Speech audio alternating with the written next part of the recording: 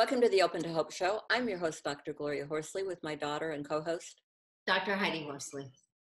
Well, Heidi, you're back in New York. I'm in California, and our guest is in Los Angeles, the amazing part of the internet. And we all have kind of a common purpose, we're going to find out today, is in helping people find hope after loss and dealing with grieving people. So it's a wonderful program we're going to be talking about today. So would you like to introduce our guest, Heidi? Sure, I would love to, Mom. And like you said, our guest today is in Los Angeles. Her name is Fran Solomon. And Fran is the founder of Heal Grief, the only national agency addressing the needs of young adults ages 18 through 25 through Actively Moving Forward, AMF, which is a Heal Grief program.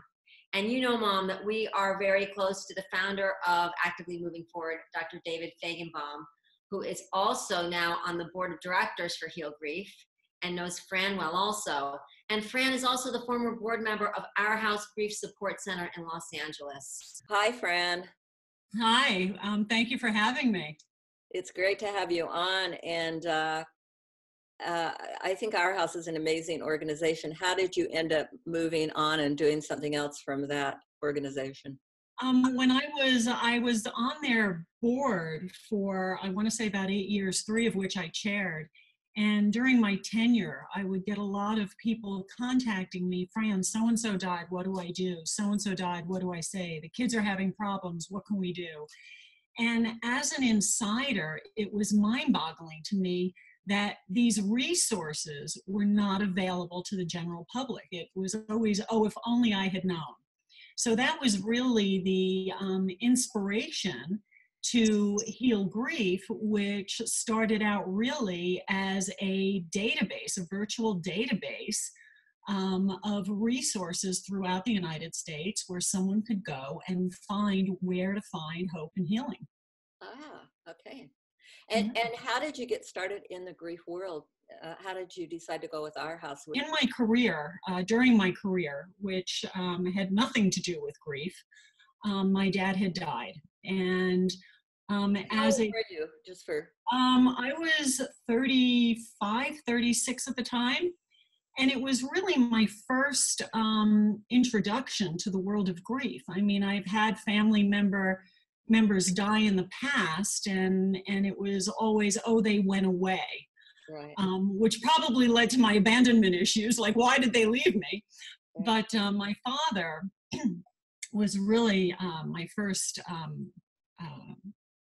real understanding of what grief is. And I considered myself to be fairly successful and intelligent and all those things, so I did what I thought I was supposed to do.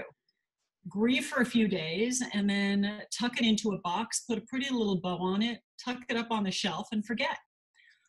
Years later, the birth of my daughter, the most beautiful thing in my life, brought me to such grief. It was really a trigger. The one thing my father wanted more than anything was to have a granddaughter. Ah. He wasn't there to see his granddaughter. So that really set me off on a better understanding of what I was going through. And I coincidentally came across Our House, learned more about it. And in learning about the work they do in the community, the more I understood I was grieving. Mm-hmm. I was grieving years later. And I needed to understand where this was coming from to get out of my own way, to help myself. And Well, you know, this is important what you're saying, because I think people oftentimes don't recognize that they're having these triggers and that they didn't resolve the grief. And the important thing, I think, is the fact that, number one, you need to deal with your grief. And number two, it's never too late, right, Hyde? Absolutely, yes. You can deal with it the rest of any time in your life, of course. Yeah. Yeah, at Heal Grief, we have a philosophy, and that is once you're bereaved, you're forever bereaved. And that doesn't mean you go about grieving every day. Right. But it does mean that there are triggers within one's life that will bring you right back to that moment of grief. Mm-hmm. Yeah. It doesn't go away. You do recover faster, though, don't you think? Oh, again, you're not in moments of grief every day, but It changes and it morphs, but it's still there. I agree with you, Fran. I designed a class at Columbia called Traumatic Loss During Childhood. And what this course is doing is it's looking at loss over the entire lifespan. So how does my brother's death impact me today, 35 plus years later? And like you said, different things bring up different parts of the loss. When you had your daughter and I had my son, we were both very aware of who was there and who wasn't there. Your father wasn't there, my brother wasn't there. So it just brings, it's reminders, and it brings up things, and the grief changes and morphs and transforms, but the idea that the person is not there is still very prevalent throughout our lifespan, I think. very, very much so. And in that lies our philosophy, that you're forever bereaved, and that's not a bad thing. That's really just a testament to the love that you have to the person that died. Right. And also, who wants to be dead inside? I mean, you want to have the memories, you want to be able to touch those places in you. I mean, that's part of what humanity is, and compassion and empathy and those Yeah. kinds of things. Well, tell us about your program, and what kind of things do you offer, and what would you suggest to people if I've recently had a loss? So Heal Grief is all about celebrating one's life. There are so many ways. Let's take a step back. Old rule of thumb is time will heal, and with time you'll forget, move on, get over it. Well, new research really indicates that keeping a loved one close throughout your life really does aid in a healthy grief recovery. And that's really what we're trying to do. We're offering a platform and a place where people can continue to celebrate and embrace their loved one, where we have opportunities for people to create memorials, and we have individuals that use it as a place on birthdays and anniversaries or special days to just touch in and write a note as if they're writing a note to their loved one, or to light a virtual candle in memory of their loved one's special day. So it's really about keeping the memory close and not embracing that love and that memory. And I know it's kind of interesting, because we were talking before we got on that you've just taken Actively Moving Forward program, which is in the colleges, and it was started by a good friend of ours, David Fagenbaum, who did it as a result of his mother dying, which reminds me of your dad. You certainly have a connection with him and understanding parent loss and what it means. Talk a little bit about that program. So Actively Moving Forward is a peer-led support group where we empower and connect grieving college students. I'll take a step back. Studies and research shows that 1 in every 3 college students is grieving a loved one's death that occurred within 1 year. By the second year, that number goes up to almost 50%. That's mind-boggling. That's a silent epidemic. These kids are unable to compete with their peers in numerous ways. They can't compete academically. They can't compete socially. They often feel that they're depressed and turn to medication or drugs or substances or drinking, and they're not depressed. They're grieving. There's a lack of understanding. There's a lack of support.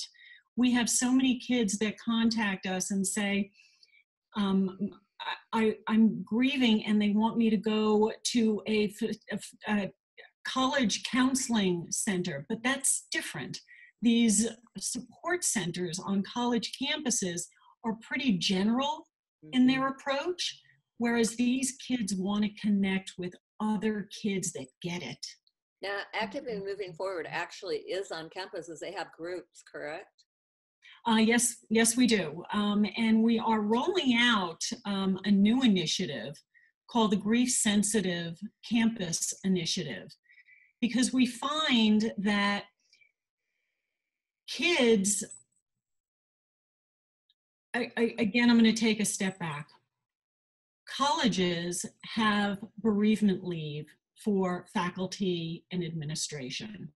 Mhm. Colleges don't have bereavement leave for students. When a student has a loved one died, they are literally at the mercy of each one of their professors. And too often we hear, oh, the funeral's on Saturday? Great, you can get that report into me by Friday. Or, oh, the funeral's on Saturday? Then you can be here Monday to take the exam. Right. These kids can't compete. You know, it's interesting because Heidi and I've talked a bit about it because I had two daughters in college when my son died. Heidi, what was your experience college-wise? My experience is exactly what Fran is saying. I was 20 when my brother died, and like you said, you are at the mercy of your professors. First of all, none of my friends had ever had the loss of a sibling. So nobody could relate. Nobody understood what I was going through. I was very much alone because there was not a peer support based group set up on campus. I was at the mercy of my professors, and 95% of them didn't give me any leeway. I mean, I had one professor 2 weeks after my brother died saying, well, I've given you 2 weeks. Now it's time for you to give an oral presentation. And I said, I'm not ready. I can't do it. And he said, you have to. So I just basically dropped the class at that moment. I mean, it was I ended up dropping out of school that semester because there was just no support, and the professors just didn't understand the ramifications of having a brother die. What support can you give me if there's not a program on my campus? So generally, AMF has been a student-driven program where we will get an inquiry from a student looking to see if there is a chapter on their campus, and if they already know there isn't, how to start a chapter. Awesome. If a student isn't ready to create a chapter, Kiri Thompson, our director of programming, will be able to provide them with the resources that they need, that they may be able to find in their community.